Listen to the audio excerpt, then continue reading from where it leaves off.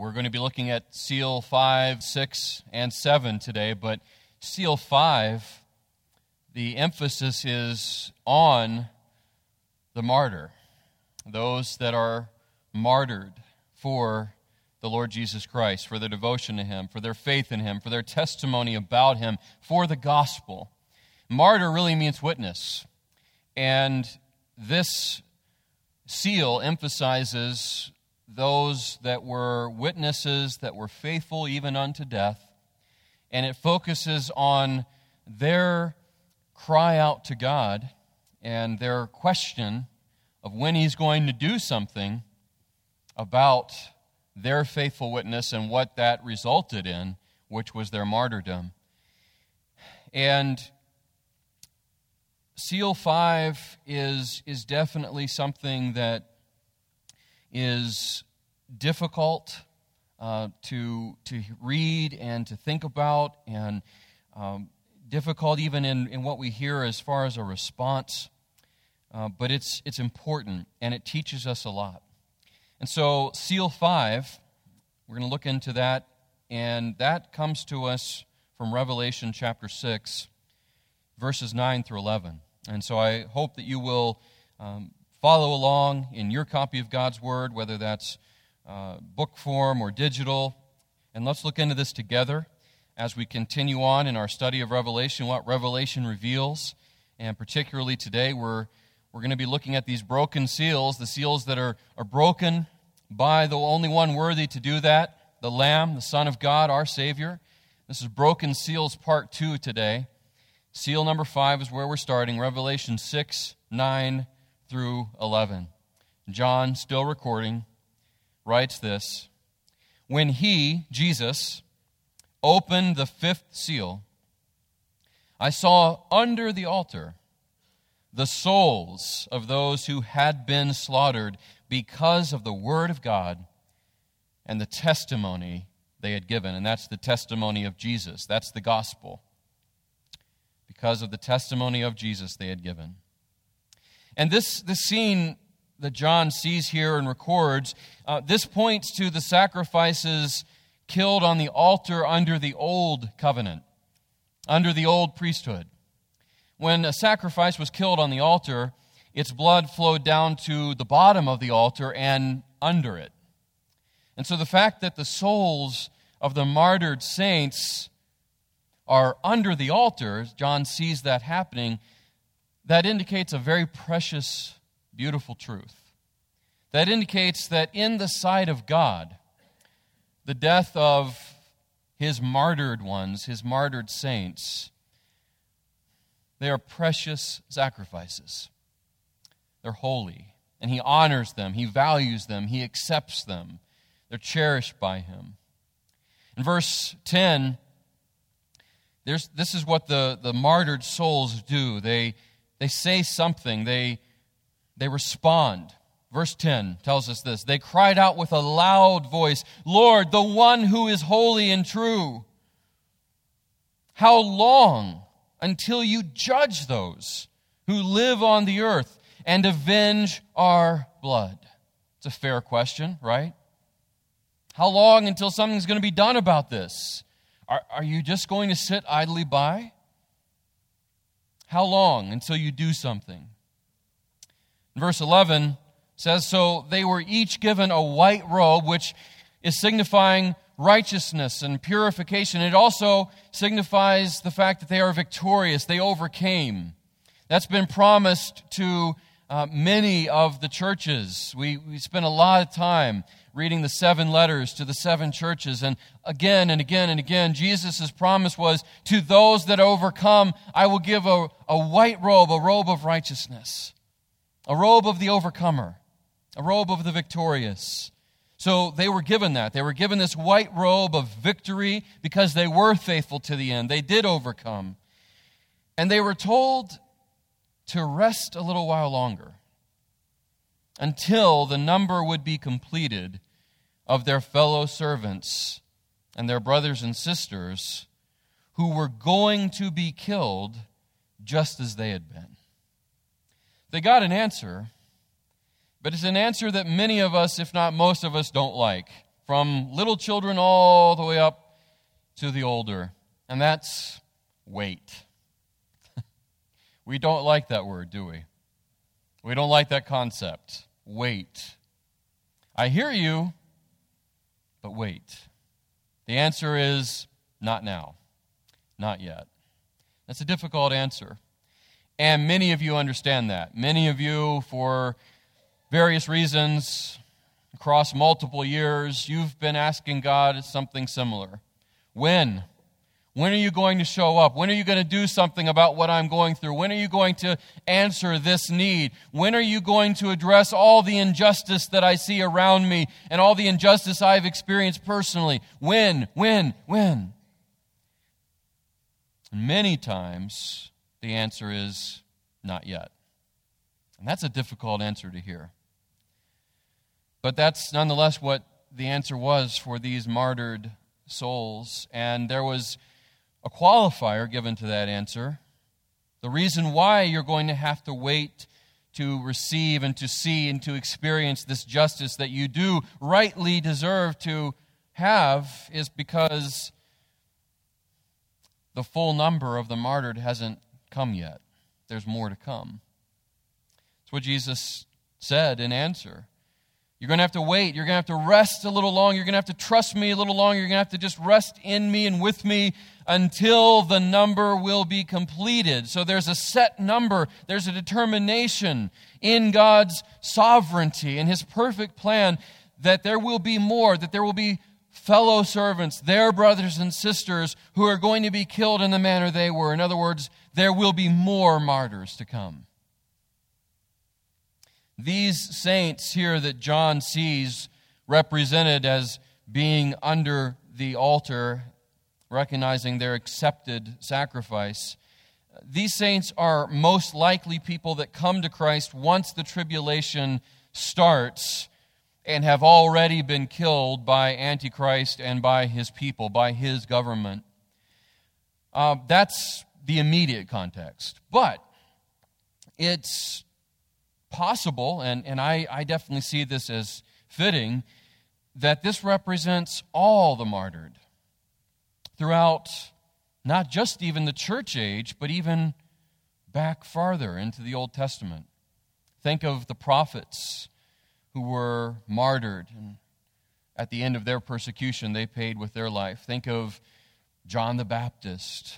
Think of Stephen, the first martyr of the church age. And Peter and James and others, countless others, all the way up through even to our present day.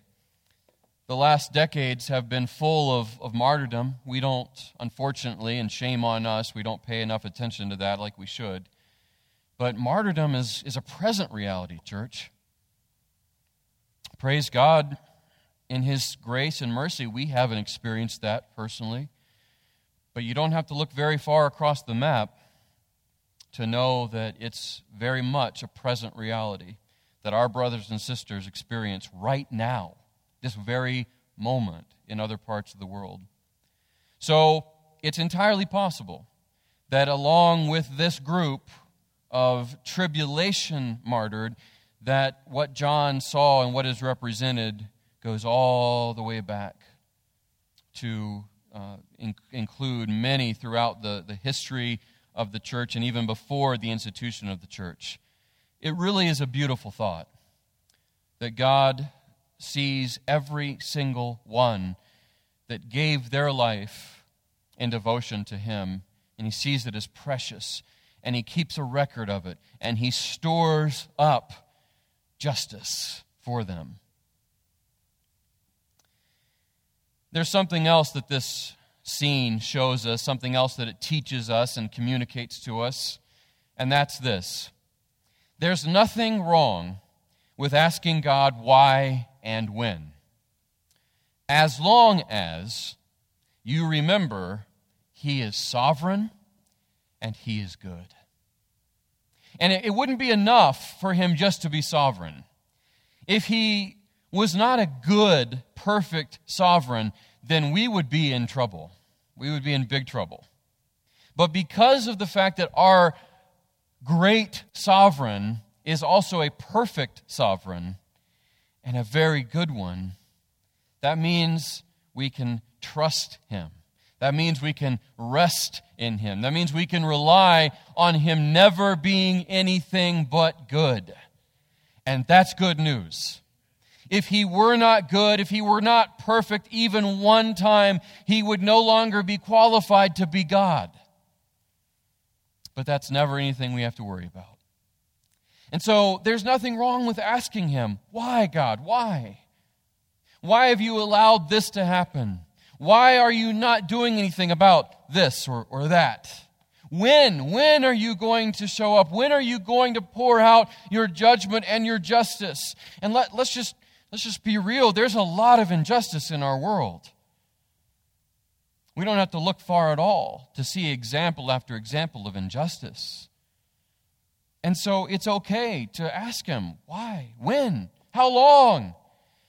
But in our asking and in our questioning, whether it's in a general way as we look at the world out there, or if it's a personal and intense thing that we're personally experiencing and we're struggling and we're discouraged and it feels as if our very soul is dying. I mean, there are times in our lives where we are stretched and pressed to the max, and we feel the weight of all that's coming down on us and all that we're experiencing. And it's okay to ask God why and when and how long.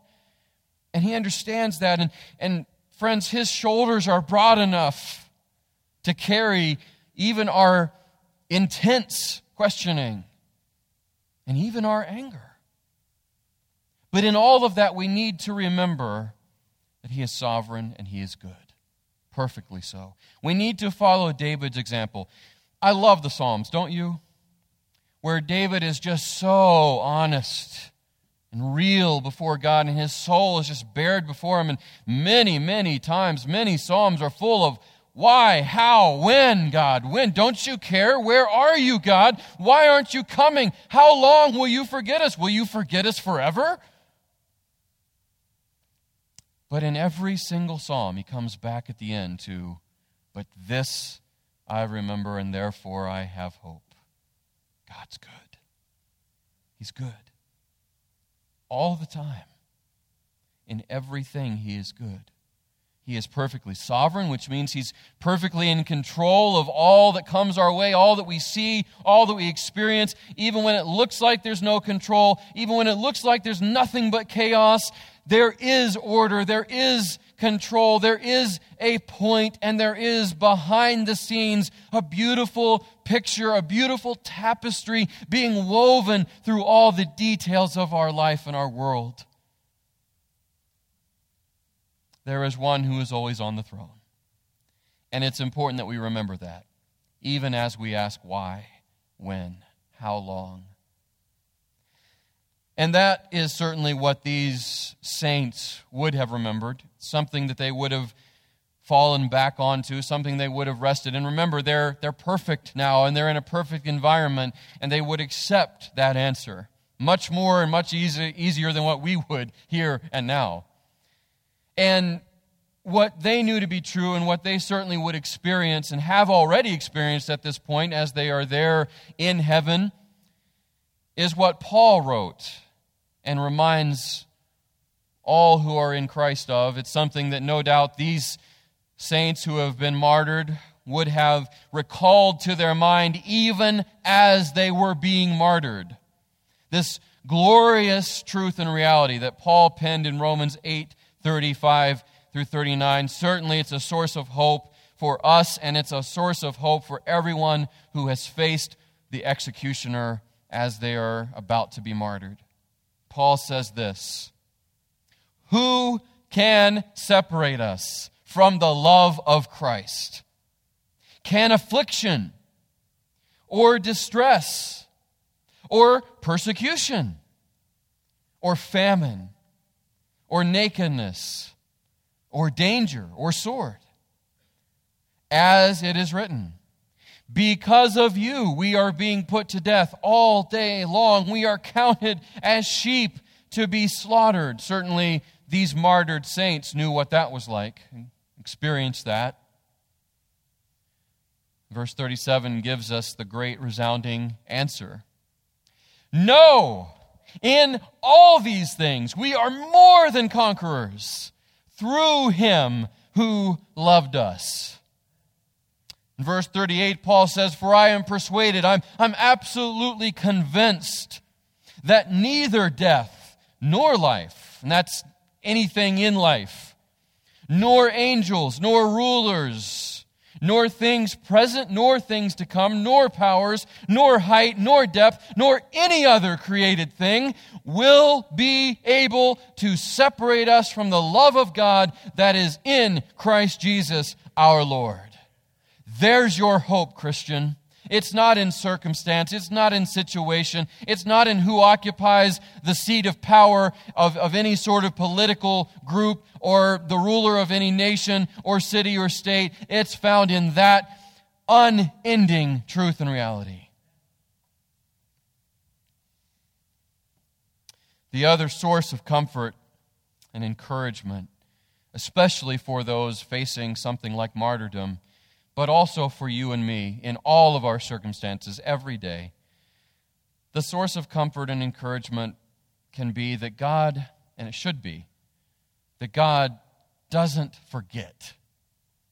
God doesn't forget. We are forgetful people.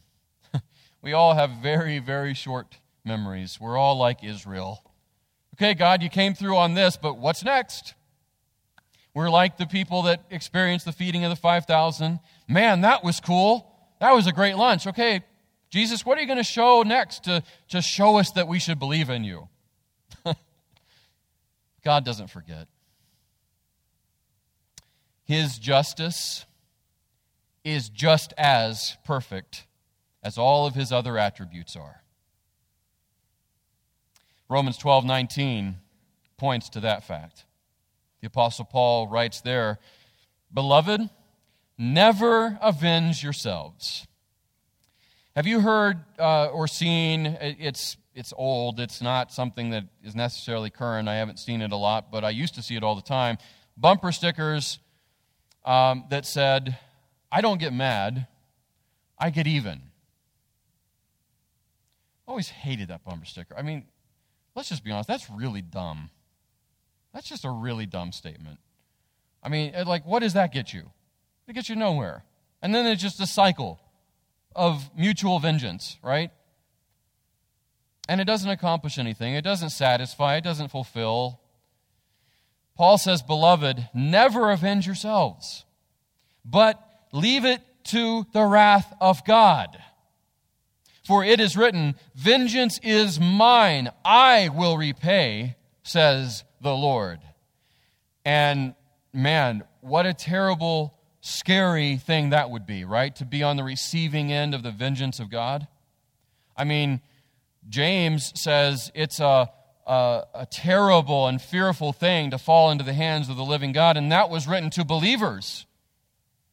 Think about if you're not a believer and you're on the receiving end of God's vengeance and His wrath and His justice. So the Apostle Paul says, rightly so, "Never avenge yourselves, but leave it to the wrath of God. For it is written, 'Vengeance is mine, I will repay,' says the Lord." You see, church, what we need to remember, and it's really what the martyred saints were hearing, what they were told to remember and to rest in, is this: God will honor His martyrs and judge their murderers in His perfect time. But the question still can be asked, okay, but why not right away? If He's going to do that, if He doesn't forget, His justice is just as perfect as all of His other attributes. If He's going to honor His martyrs and judge their murderers, okay, but why not right away? Why not now? That answer is given to us in 2 Peter chapter 3, verse 9. I just want to share that with you because it's a really good answer as to why not now, why not yet. 2 Peter 3:9. "The Lord does not delay His promise, as some understand delay, but is patient with you, not wanting, not desiring any to perish, but all to come to repentance. Now, clearly, that doesn't mean that all will come to repentance, and that's not what's being said. Saying that God's heart is for people to come to Him. God's heart is that He would see the very murderers of His martyred embracing and accepting His mercy, turning to His mercy. That's His heart. God's heart is not one of vengeance. He will carry out vengeance, but that's not His heart. His heart is one of grace and mercy and forgiveness. And His desire is that people would turn from sin, turn from their hatred of Him and of His people, and turn to Him instead. And He delays His vengeance and He delays His judgment so that more will come to Him. So that more will accept and embrace a repentant heart and a repentant life. And they'll become, instead of being a murderer of the martyred, willing to be martyred themselves for Him.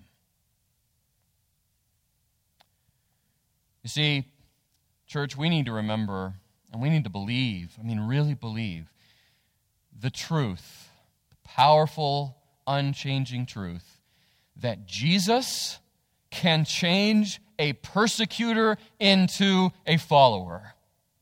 Jesus can do that. He's done it before. There's no better example of that fact than the Apostle Paul, the one who, as Saul, persecuted the followers of the way, the early church, almost to extinction, but then became the church's loudest and the Savior's loudest supporter and most faithful servant. And that is by no means a one-time example. That is by no means limited to Paul. What Jesus did with Paul, He has done, and He can do again and again and again. And we need to believe that. And that begs this question for all of us. What do we really believe? What do we really believe at our core? How sufficient is the Savior's work? How do we really believe that? How do we really see it? How sufficient do we really think the Savior's work is? Is it sufficient enough to even reach into the life of a persecutor, the life of one who hates Jesus and all of His people? Do we really believe that His work on the cross is sufficient enough for that person? How far can the gospel reach? What would we say, really, when pressed to the farthest? What do we really believe about that?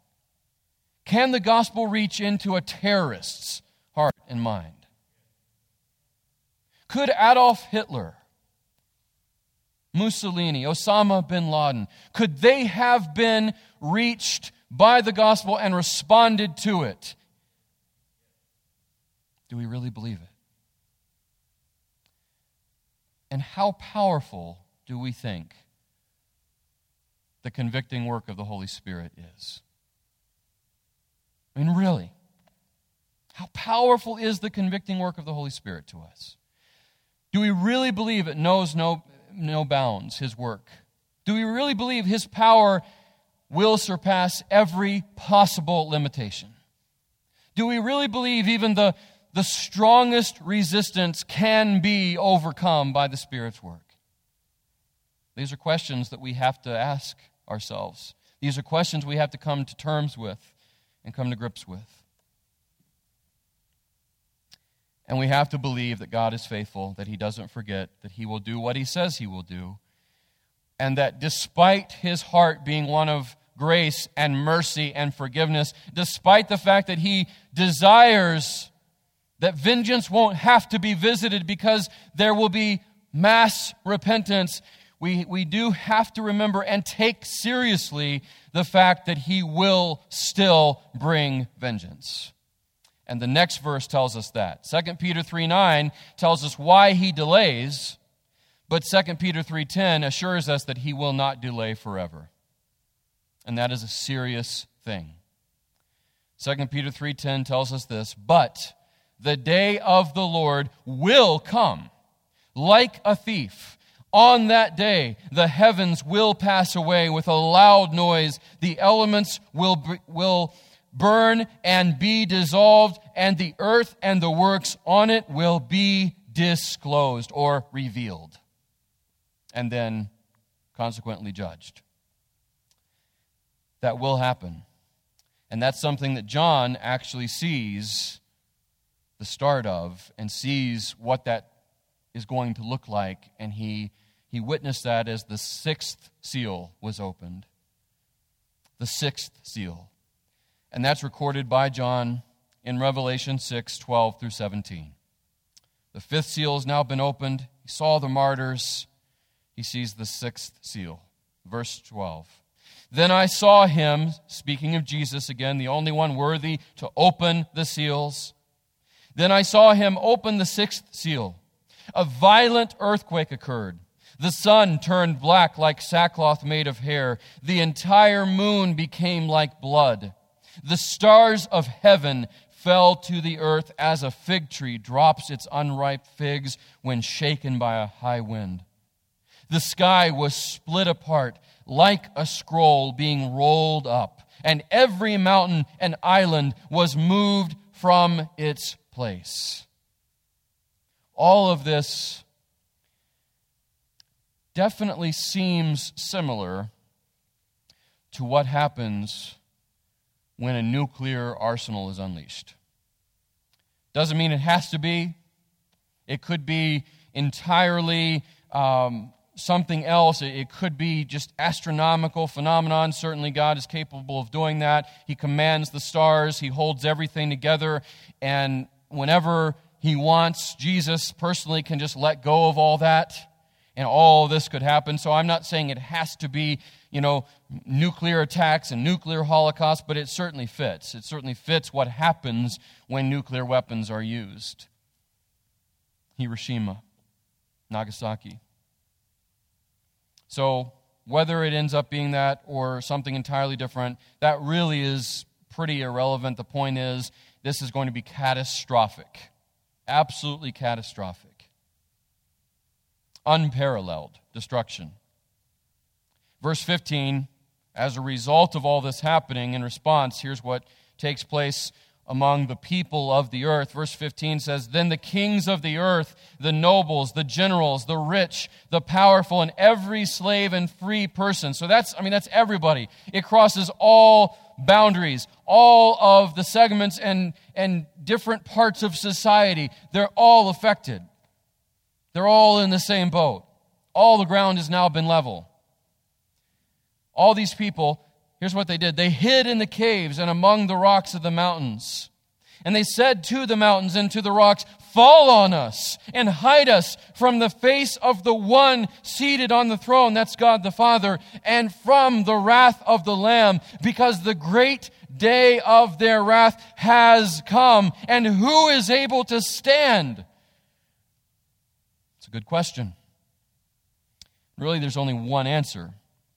And that's given to us in Romans chapter 8, verse 1, where the Apostle Paul tells us, there is no condemnation for those who are in Christ Jesus. So, my friends, only those truly in Christ have any ground to stand on, and that ground is only the ground of Calvary. That's the only thing that makes them able to stand. And only in Christ can we have any hope of standing against or apart from the great judgment of God. He is our only hope. He's our only escape. Now, there is a break between seal 6 and 7 in the text in Scripture. Revelation 7 introduces the 144,000 of God's chosen people that are specially sealed and protected from the rest of of the tribulation judgments. And it also features the rest of the martyred that are talked about in chapter 6, verse 11. When the saints got their answer, how long? How long before you avenge our blood? And Jesus said, rest a little while longer until the number is completed. We just looked at that, remember? You guys remember with me? Okay? So chapter 7 shows us the 144,000 of Israel, and it also features the rest of the tribulation martyred, all praising God and giving Him glory and receiving white robes like the others had, praising Him in heaven, receiving their reward. And it's a beautiful, beautiful picture. It'd be worthy of your study and your time. But what I want to do is go ahead and move ahead to seal 7, the last of the seals. Seal 7. And that's found in Revelation 8. And I'm going to focus in on verses 1 through 5. The seventh seal. When the Lamb, Jesus, the Lamb of God, who does take away the sin of the world, when the Lamb opened the seventh seal, there was silence in heaven for about half an hour. Now, a half hour isn't that long in itself, right? I mean, that's nothing. It goes by very quickly. But it can seem and feel like a very, very long time, depending on what's going on at the time. For example, me up here. If I were to suddenly just stop preaching and just remain completely silent for as little as 10 minutes, or even for 5 minutes, I mean, it would feel like an eternity, right? I mean, if I just stopped and said nothing else for 10 minutes, 5 minutes, it would get awkward and uncomfortable really fast. Like you'd be thinking, what's going on? Has he had a stroke? Is he overcome by emotion? Did he forget everything he was going to say? What's going on? I mean, you'd be kind of like, okay, let's move along here. Well, think about heaven. I mean, we know from our time in this book already, particularly Revelation chapter 4, that heaven is a place of constant praise and worship. I mean, joyful shouting and celebrating all that God is and all that He has done and celebrating the work of Christ. I mean, you've got the angels, the seraphim, that never cease to cry out to one another, holy, holy, holy is the Lord of hosts. And you've got all the elders falling down and worshiping. I mean, it's a happening place. We're not just sitting there in silence strumming, harps. No, heaven is a scene of joyful praise and celebration and very pure, righteous partying. I mean, it is. You don't have to take my word for it. It's in the Word. But at this point, nothing. Total silence for about half an hour. Earth time, anyway. Earth time. So however long it actually lasted, this silence most likely is due to all of heaven being in awe. Being in absolute awe. Just awestruck. All of heaven. Why? Why would they be in awe? I think that they are likely in awe of seeing and witnessing the judgments that have already happened, as each seal is opened. But also, I think it's kind of a breathless anticipation about the even more severe trumpet judgments that are getting ready to come. Now that the seals are off and the scroll can be fully opened, what comes next is the trumpet judgments, which are then preceded by the bowl judgments. And then the end comes. Then the glorious appearing happens. The glorious appearing of Jesus, the millennial kingdom, and the eternal state. And verse 2 shows that that's about to all transpire. So this silence in heaven, all the celebration and the praise and the worship just stops. Verse 2, John says, "Then I saw the 7 angels who stand before God, and 7 trumpets were given to them. And another angel came and stood at the altar with a golden censer, and he was given much incense to offer with the prayers of all the saints on the golden altar before the throne. And the smoke of the incense with the prayers of the saints rose before God from the hand of the angel. Then the angel took the censer and filled it with fire from the altar and threw it on the earth. And there were peals of thunder, rumblings, flashes of lightning, and an earthquake." The full judgment of God, the wrath of God and the Lamb, the vengeance is finally coming. But in all of this, in all of this, in all that we've seen, in all that comes next, in those trumpet judgments and the bowl judgments, which we collectively are not going to focus on, I'm going to move ahead to the end of all of that after all that has transpired. But I certainly would encourage you to look at those next chapters in the book and to see all those details. And as you do, and whenever you do that, in all of that, and all that judgment, and all that calamity and chaos, church, we cannot forget God's heart in all of that. And His heart is described for us, perhaps nowhere better in the Old Testament at least, than Ezekiel 33:11. Where God says to the prophet Ezekiel, "As I live, this is the declaration of the Lord God, I take no pleasure in the death of the wicked, but rather that the wicked person should turn away from his way and live." That he should turn from his wickedness, his rebellion, his sin, and live. And as with so many things, we see this powerfully pictured in a very personal way in Jesus Himself.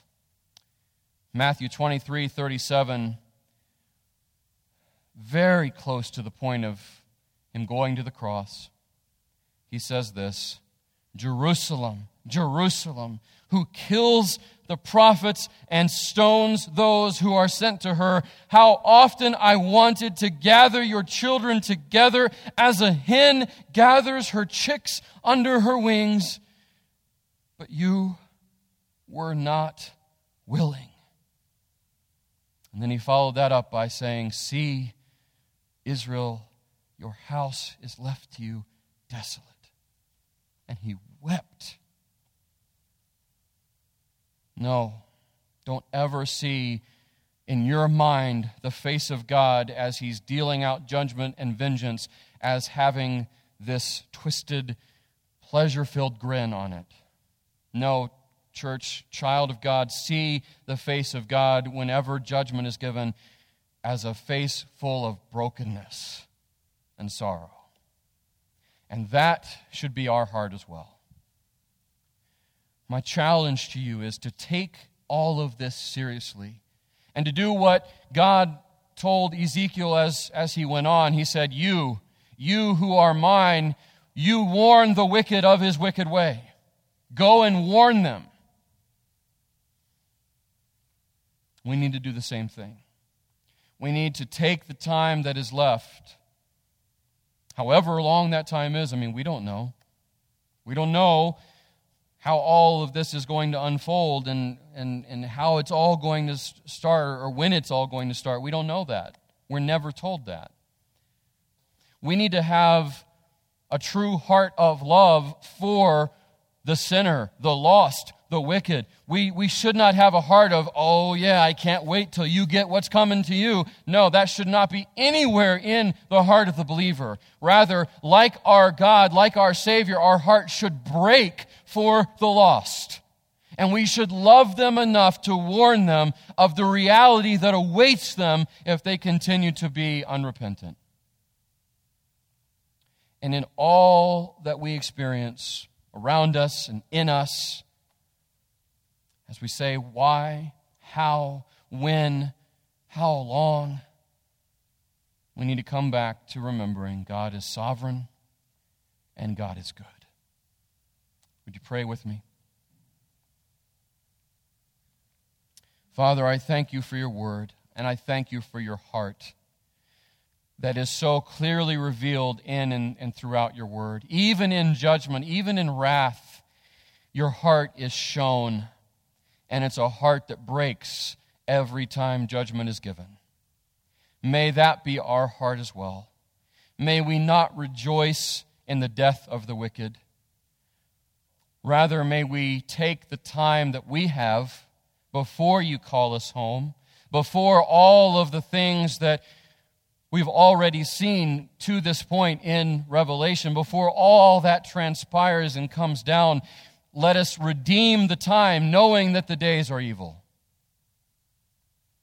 And let us be the ambassadors for Christ that we are called to be. Let us take seriously and take responsibility for the Great Commission. Let us warn the wicked of their wicked way and point them to the only source of rescue that they have, the same Savior that died for us, that He died for them. May your heart be our heart. And Father, as we wait for you, as we wait for your Son, help us to wait well. Help us to love you well, to worship you well, to serve you well. And help us to remember and really believe that in all things you are sovereign, perfectly so, and you are perfectly good. I pray this in Jesus' name. Amen.